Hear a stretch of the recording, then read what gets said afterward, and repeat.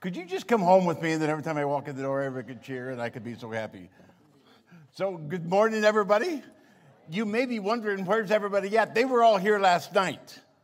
And so if you're wondering, those of you that were here, you know, that knows that a whole lot of people were here. We do a yearly candlelight service, and we did it last night. It was so neat, and so we're glad for that. By the way, for those of you here last night, you're going to get not a repeat, because we have a Christmas miracle every year. You do, and it happened last night. The Christmas miracle is that I really can speak for only 15 minutes. That ship has come and gone, and so you should have been there last night. You wanted it. Okay, then come next time, and you can see the Christmas miracle again. Today I want to talk about the zeal of the Lord. And it's really funny. God is God, in case you didn't know, and he can make edicts if he wants to. He can say, I'm going to do this, and a lot of promises that God makes are kind of conditional. If you'll do this, then I'll do this, and you do this, and I'll do this. But only God can say, I'm going to do this. It's really cute. We, at the end of the year, say, we're going to raise $12,000. That's not an edict. That's if you all will help us. How many of you know what I'm talking about? How many of you know when your kids are little and too big to fight you, you can make edicts to them, and they have to do what you say. And then who's raised teenagers and then adults? How many know you lose a little authority the older they get? Anybody know what I'm talking about? You can make edicts, but it's not going to happen. And so God makes some, and he makes one here in Isaiah. And so God makes some declarations of his sovereignty. He went to Abraham. And he didn't say, Abraham, if you'll cooperate with me and do this and this, and I'll do this. He said, Abraham, I'm going to make of you a great nation. I'm going to bless all the families of the earth through you. And I'm going to do this or do this. And he said, you can cooperate or not, but that's what I'm going to do. Jesus said, I'm going to build my church, and the gates of hell are not going to stand against it. And so that was one of those sovereign statements that Jesus made. He didn't say, so y'all pitch in and help. He says, help or not, I'm going to do what I'm going to do. And that's the beauty of the scripture out of Isaiah chapter 9. It says, for to us a child is born. Unto us a son is given. The government will be on his shoulders. And he will be called Wonderful Counselor, Mighty God, Everlasting Father, Prince of Peace. And this is probably the verse that has probably turned my life around more than most any I ever know. It says, of the increase of his government and peace, there will not be an end. There is not going to be an end to the increase of the kingdom of God. He came and started that with a seed of his own life. And he says it's going to multiply and flourish for eternity. He will reign on David's throne and over his kingdom, and establish it and upholding it with fairness and justice for all eternity. And this is where God says the zeal of the Lord will accomplish this. Now, Isaiah says this in about 700 BC, before Jesus came. And it had been 300 years since the time of David. You know, when the kingdom was big and things were thriving and the Philistines were running and David's just doing his thing. It had been 300 years since Israel had seen that kind of wonderful things go on. And it would be another 100 years, and then all of Israel would be taken into captivity under Babylonian rule. Nebuchadnezzar would come and sweep the place. And these guys would go into captivity. And then when Jesus finally came, it had been 400 years since a prophet had spoken to Israel. Do you know how long 400 years is? Does anybody know what happened 400 years ago? In 1620, Plymouth Rock. That's when the Pilgrims came. 400 years ago. By the way, just to let you know, do you know how many pilgrims, how many people came over on the Mayflower? There were 102.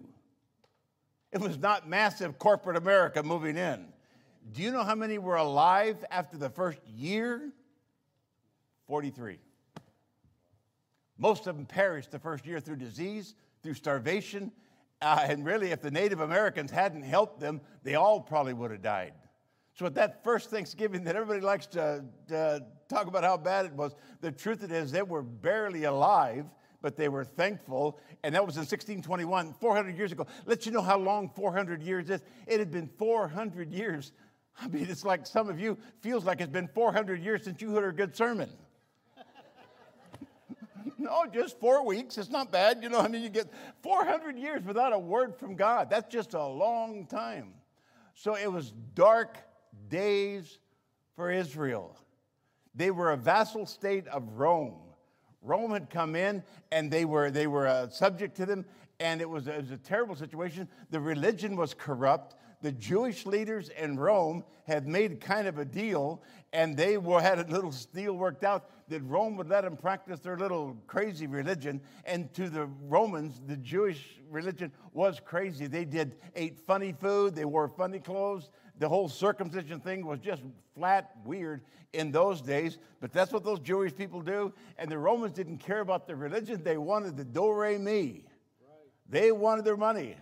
And so you guys go preach and sing and whatever you guys do in that weird temple that you have and kill animals like you do. We don't care about that. We just want to tax you beyond belief. And so the religious people had made a deal with Rome. And so when it was dark days for Israel, 400 years, Galatians says at the proper time, at the fullness of time, at the appointed time, when God had everything ready. Everything ready. It couldn't have been worse. And God says, now it's time to do what I'm going to do. When God had everything set. And then I put the scriptures in your bulletin because to write them out would have just taken about 3 bulletins. So the scripture references, you've got there in your bulletin, you got them with you. So I'm not going to take time to read every single one of them, but I did want you to have them so then you can go home and read it just to make sure that I'm really telling you the truth. And so God first appears through Gabriel the angel to Gabriel, Zechariah, and Elizabeth. Now, in the day, sometimes we think of the temple as being this little, like an old-fashioned church and a little place, and, had the reverend and the minister. Do you know the temple employed, as it were, the priests that managed the temple? There were 18,000 of them at any given time. 18,000. There was a lot of stuff going on. They didn't have church just on Saturday. The temple would run 24/7. There were sacrifices going all the time, and somebody's got to clean that stuff up. Somebody's got to take care of this temple and make sure all that happens. So there was about 18,000 priests that were available to do what happened to Zechariah. I want you to think of the odds of this stuff. And the odds, it wasn't a merit system that you did really good and were a good priest for 5 years. Then you could get to go into the Holy of Holies. No. This was, they said, cast lots. And it was really a roll of the dice. And the roll of the dice landed that year on this guy by the name of Zechariah. Now, Zechariah had kind of a tough life in that he was a priest. And in those days, if you didn't have children, there's something wrong with you, or more likely something wrong with your wife, that God was really ticked at you, God was really mad at you, and so that's why you didn't have any children, because there's something wrong with you. Can you believe people believe that? Isn't it funny, like I've heard, people have a hard time in their life, all kinds of people say, there's something wrong in your life. It's about as stupid as to believe that, isn't it? Right. Good preaching pastor. Just snuck it in on you. Anyway, and so Zechariah's there, and he's getting ready to offer the sacrifice, and there he is, and it's a big deal for this guy. The chance of a lifetime. Out of 18,000 people, you don't get many chances. The chance of a lifetime for old Zach to get in there, and so Zechariah was there, standing before the Lord, getting ready to do his ritual that he had been taught and practiced and knew how to do. And all of a sudden, when he's getting ready, this angel appears, Gabriel. Oh, my word. Can you say distraction? I'm trying to preach a sermon right now. If Gabriel the angel just stood right here, pay no attention to, you're distracted. And the angel gives Zechariah this incredible promise. And he says, you and your wife are going to have a baby. Zechariah says, you know how old I am? And then he caught himself. Read it. He says, and my wife, he didn't say as old because he wanted to go home that day. He says, is well along in years. And so he says, hey, Gabriel said, it's going to happen. And so Think of it. You're in the Holy of Holies, chance of a lifetime. You get to throw the dice. It lands in your favor. Gabriel shows up and says you're going to have a child. And you know what Zechariah said? I need some more information. I need proof. How can you guarantee this? And Gabriel says, are you kidding me? I am Gabriel, the archangel, and I stand in the presence of God. What is wrong with you, boy? Come on. And he says, if you keep talking that way, you're going to talk yourself right out of this. So shut up and you won't talk until your baby's born. And when it's born, I want you to call his name John. So Zechariah's in there a long time. This is supposed to be like a 2-hour thing, and he's in there all afternoon, and everybody outside is supposed to be praying, and you know they weren't. You know they're eating bagels. Who's ever been to a long prayer meeting and has more eating than praying?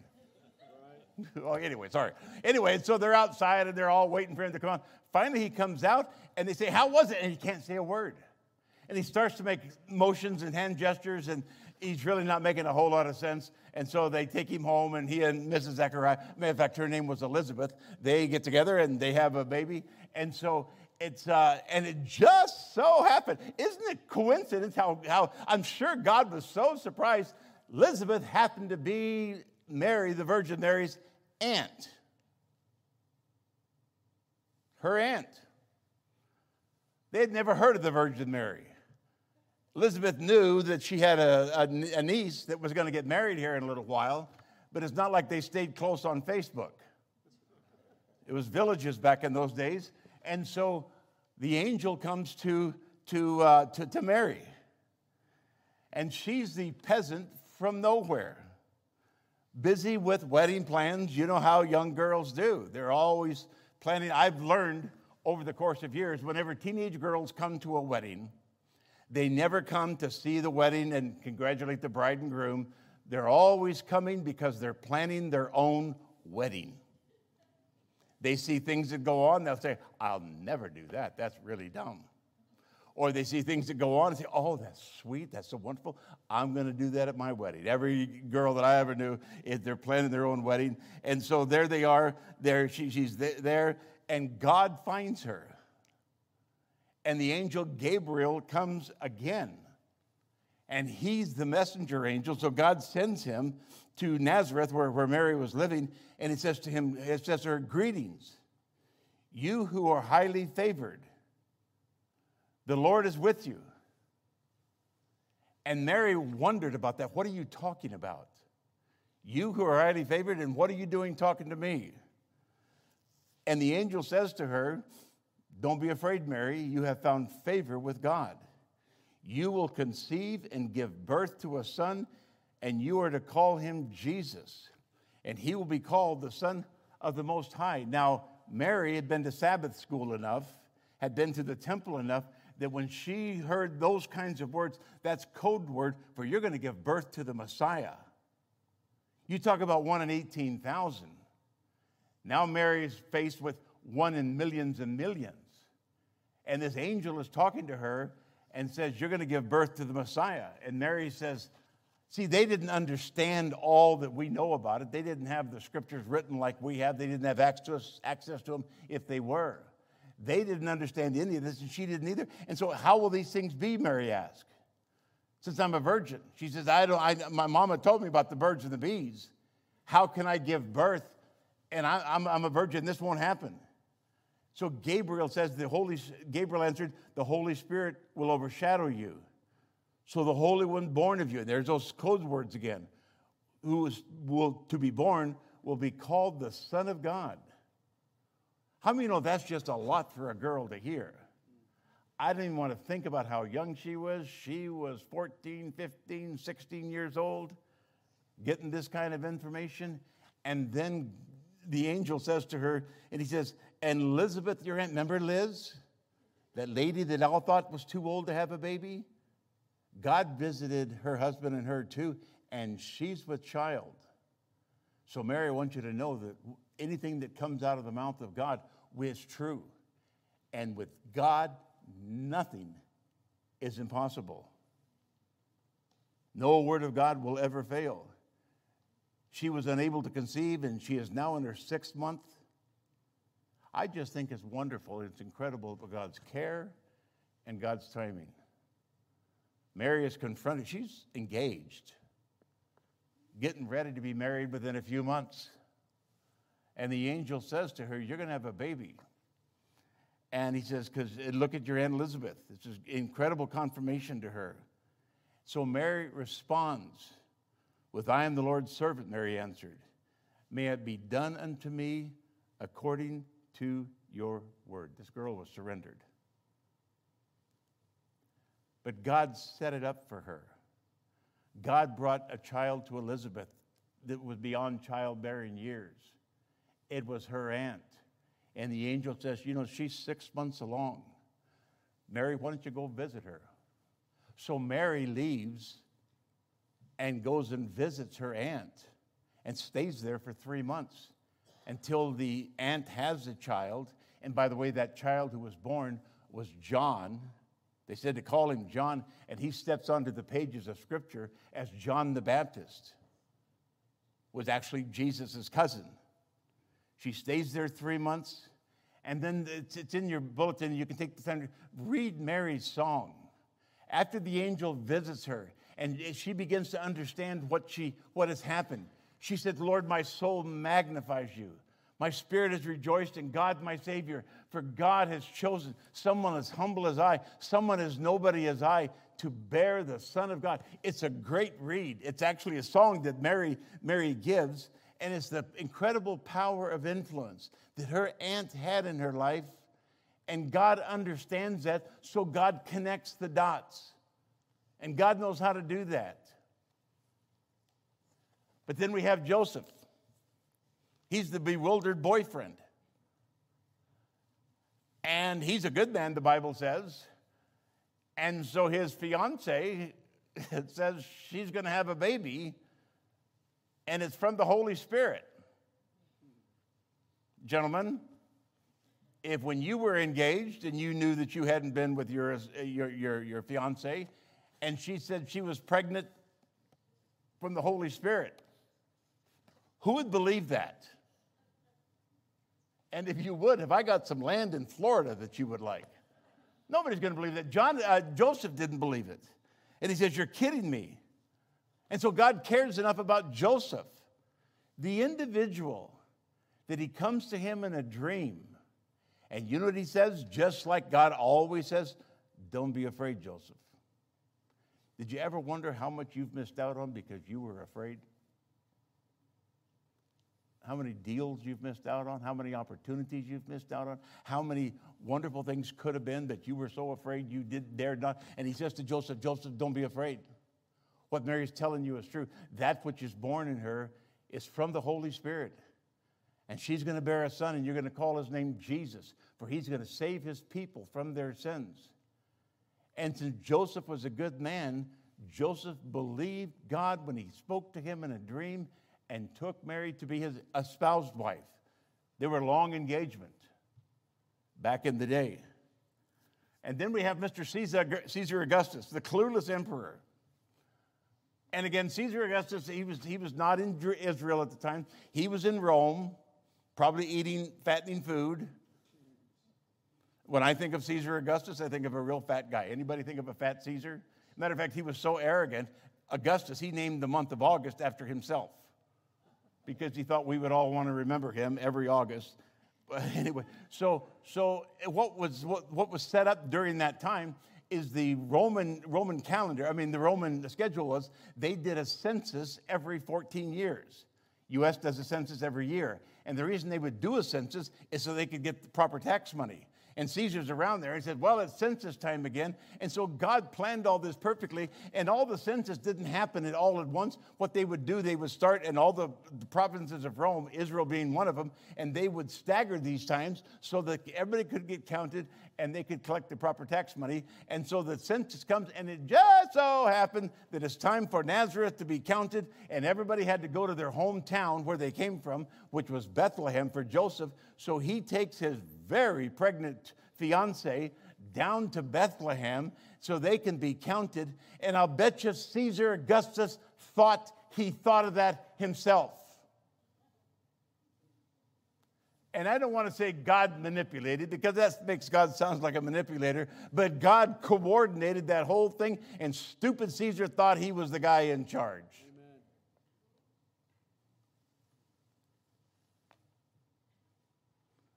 Amen. He thought, since he was the emperor of Rome, that all my things, he was the biggest deal in town. And he's probably drunk on his own power. And God says, I want you to do it now. And so God was arranged in that every 14 years, long before Caesar Augustus ever showed up. But the Bible says, Caesar issues a decree. Right. Good for you, Caesar. I'm so happy for you. Because God needed to get that baby from Nazareth to Bethlehem. Because the scripture said the child is going to be born in Bethlehem. So God uses really, really big people, important people, public people, and he helps very, very private, peasant, kind of nobodies, as the Christmas story tells us. And so then as Jesus says, they take him to Bethlehem, he is born. And when it says the manger, I know all of us have the manger scenes. The truth of it is, he was born in a cave outside of Bethlehem. If you've ever been there, outside of Bethlehem, not a cave like you walk into, but they're clefts of the rock where the shepherds would take care of their sheep and where the animals were kept. Instead of a manger, there was no wood in Israel. And the truth of it is, a little babe in a manger, you know, the wooden things that we see, it was really I don't want to say a slop trough, but it was probably a stone where animals ate from. Right. Not the cleanest thing in the world, but that's why there were cloths there, swaddling cloths to kind of clean things up. And so Jesus was born there in a manger, and these shepherds are out watching their sheep by night. What a boring job. How many of you know that would just be awful? You're watching sheep, hoping the wolves don't come, and all of a sudden the angel of the Lord shows up. And they didn't say, praise God. You're out there by yourself, or however many there were, and out there by yourself, and all of a sudden this angel shows up, and it was the angel of the Lord, and they were scared. They were terrified. So the angel says, don't be afraid. Every time the angel shows up, people would freak. So he'd say, don't be afraid. And so he says, behold, I bring you tidings of great joy, which shall be to you and to everyone. For unto you this day is born a Savior, in the city of David, a Savior, who is Christ the Lord. And then if that wasn't enough, then there was a heavenly host, which is probably thousands of angels, that lit up the sky. How many know God knows how to make an entrance? The place sky lights up. The whole place is filled with angels. These shepherds, they're not sitting reading the Bible waiting for the angels to show. They're just freaking out. I wonder if they thought they smoked too much peyote. It was legal back then because for medicinal purposes. No, and so they're just going nuts. And the angel said, and they said unto them, but we've always said that the angel sang, glory. They were saying this to them. Matter of fact, I looked through all the translations I could and finally found the Message Bible that says they were singing praises to God. So that's the one I went with, because I don't want to tear up all of your Christmas. But anyway, so the angels were singing, praising God, and it's made such an entrance that the heavens light up. And I think this is where the Magi saw his star in the east. I can't prove it, but neither can you. So since I have the microphone, my opinion matters. See, the Magi says, we were there and we saw something going on in the heavens. See, these guys were astrologers, and we don't even believe in them. And they said, we saw something going on in the heavens, and the star led us to Christ. Anyway, so the Magi get there, and if you're from the east, probably from Babylon, and if you're coming there, you're going to go, if you're going to go to Israel, you're going to go to Jerusalem. And so they finally get to Jerusalem, and it was a year and a half, maybe 2 years, took them to get there. And you know why the wise men took so long to get to Israel, to find him? Because they were men and they would not ask directions. Just easy. These guys are from Babylon. It takes a while to get there. It takes a while to get packed up. It takes a while to get the entourage. They had very expensive packages, and you didn't travel by yourself. You carry in the gold, frankincense, and myrrh of that kind of value. You're going to have a whole bunch of people with you. So they get to Jerusalem, And they don't know. They're from the east. They don't know our ways. And so they said to the king, where's this newborn king that's been born? And Herod says, newborn king, what are you talking about? Yeah, we saw his star in the east, and we've come to worship him. So Herod gets all the Bible guys together, the Pharisees and the leaders, and he said, what's this deal about the king? Where is he going to be born? Well, and they said, well, according to the scriptures, Old Testament scriptures, he was going to be born in Bethlehem. And when did this happen? And the Magi said, months ago. They didn't give an exact time, but it doesn't say they give the exact time, but about this time. So Herod, being the Nimrod that he is, he said, yeah, that's a ticket like Tommy Finnegan. Anybody know Tommy Finnegan, the liar? Too late, too old? It's a Saturday Night Live skit from about 20 years ago. Sorry about that. Anyway, he said, let me know when you find the king, because I would like to come and worship him. Right. So they follow the star. And when they follow the star, they get to the house. Jesus was long gone from the manger. Most of you know that. The wise men never got to the manger, but our nativity sets only have so much room. So you got to put them in the nativity set, so anybody that's bothered by that. So they got there about a year and a half, maybe up to 2 years later. And so when they got there, they went to the house. Evidently, Joseph and Mary stayed in Bethlehem for a while. Scholars say he probably owned property in Bethlehem, and so they stayed there. So they get there, and the wise men, they unpack these very valuable gifts of gold, frankincense, and myrrh. And Herod hears about it. So God warns the Magi, Herod's out to get you. Go home another way. Go back to Babylon another way. And so Herod does what kings did back in the day, is he kills all the competition. And so he orders a hit on all the little babies born in Judea around that time, for babies 2 years old and younger were to be killed. So the Magi bring these incredible provision. And I know a lot of folks have a lot of talk about what they meant, and I'm sure all that's true. I've often thought sometimes the Lord says, wow, I didn't mean to write that in there, but it sure seems to fit. The truth is they brought him things because God was going to talk to Joseph and say, Herod's out to get you guys. Head out to Israel. Head out to Egypt. Because the truth of it is the Bible says that this Savior is going to come from Nazareth. He's going to come from Egypt. And he's going to come from Bethlehem. So come on, God, make up your mind. See, the Bible contradicts itself. I don't think so. Jesus came from all of those places. And God orchestrated it to the max. So he said, you better get to Egypt. And you're going to need something to live on. So the wise men gave them very sellable items. If that would have been in our day, it would have been a gas card. It would have been cash to set up residence, because they were there for several years. It would have been however you would travel and start anew. God gave them enough that they could sell that stuff, because God is incredibly, incredibly practical. He makes things like that happen.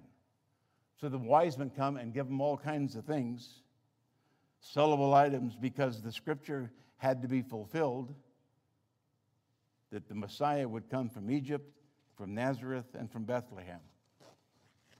So I've told you the Christmas story.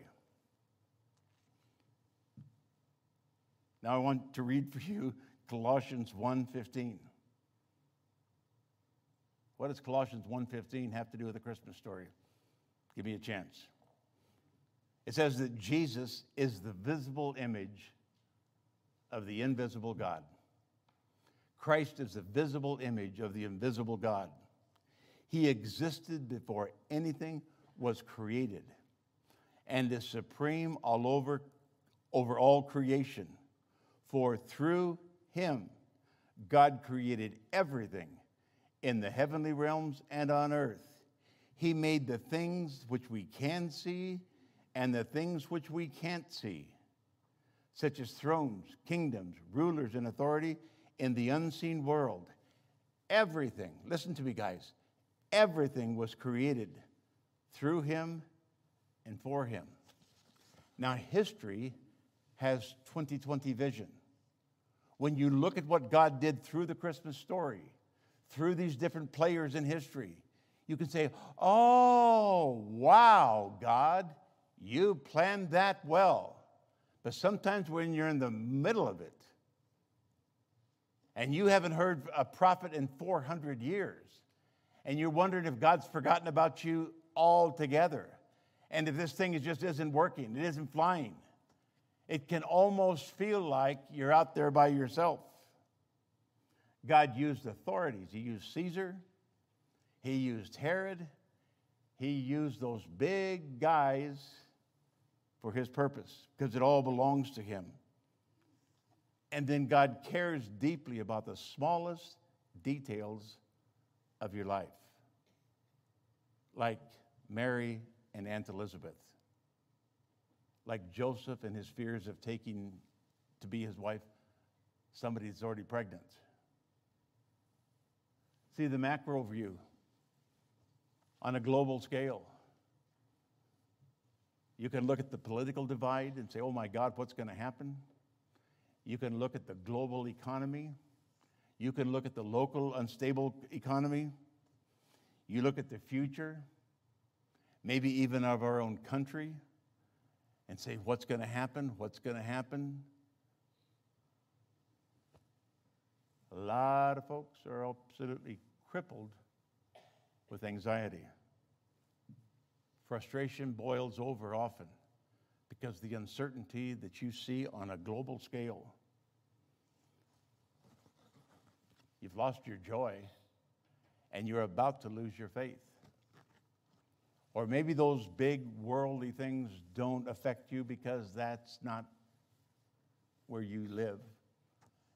Maybe it's the local things that are going on in your life. You feel alone. Maybe you're in a marriage that's not working, that's not developing. You're in a relationship, you're in a job that looks like it's going nowhere fast. You're terrified. You've got children that are not responding to God, to you, and they're making all kinds of wrong choices. Maybe you're raising teenagers and it's just not going the way you had planned. Terrified of the future, all the changes going on. It just brought chaos to your life. Not just the pandemic, but how quickly the world is changing. And things are so different. For those of us that have been around a while, change is really, really fast, doesn't it? Maybe you're exhausted, stressed. And will I ever be well again? Will I ever be normal again? Will things ever be good for me again? Isaiah made a promise 700 years before it happened that this king would arise. A child would come and a king would be born, and the government would rest on his shoulders. And in the increase of his government, there would not be an end. The Christmas events talk about that. Come on up, musicians, we're going to wrap it up. The truth of it is, God has a plan of redemption. Not just a grand plan for like the whole world. I think God has a plan of redemption for you. I think God has a plan of redemption for me. And sometimes you look down the pike and you don't see God's hand much, because it seems like the Lord is about half late about half the time. But God has a wonderful plan to redeem you. See, this is not just magic words that if you believe it, it'll come true. Click your heels 3 times and you'll be home, Dorothy. No, it's not about that. It's about God's intimate connection to you. That He knows you. He knows you by name. And He has arranged redemption for your life. So, Pastor, my business will make it. Maybe not. So my marriage is going to turn around and it's going to be what? Maybe not. See, those are magic words that you can't guarantee. But I will say, it's not magic, it's miraculous, that God will redeem you. God will come to you because he controls and manages it all. And that if you will respond, like that night when Gabriel talked to that young girl, Mary, she said, "Be it done unto me according to your will. Be it done, O Lord, unto me according to your word." Surrender. Really, bud, really, you do not have what it takes to finish the race, but Jesus does. And God will strengthen you. God will give you heart, encourage you, give you the courage that you need to make the decisions you have to make. And he'll be there with you. He'll walk those out with you. And I think things will be better for you than you ever thought possible. Who would have in those days ever thought that the Messiah would be a child that would be born, take upon himself the sins of the entire world, so that redemption wouldn't just be for the nation of Israel, but redemption would be spread to anyone who would believe. So what I'm asking you to do is start with believing. Start with opening your life to Christ. If you've never done that, maybe it's been a long time since you have done it, I'm asking you to do that this morning. Jesus, here I am. God knows the deep things of your heart that probably nobody else knows, and he's fine with that. Lord, here I am. Let it be done to me, Lord. Work your plan in me, O Lord. Let me pray for you. Heavenly Father, I thank you for these dear people that have gathered this morning. Lord, I thank you for your mighty hand that is with them. That even though it feels like we are battling this alone, we're not. For, oh Lord, you are with us. You are there for us, and you will help us.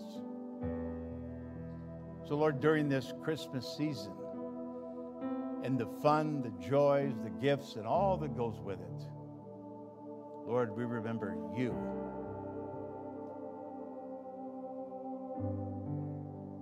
And Lord, I look to you. In Jesus' strong name, amen.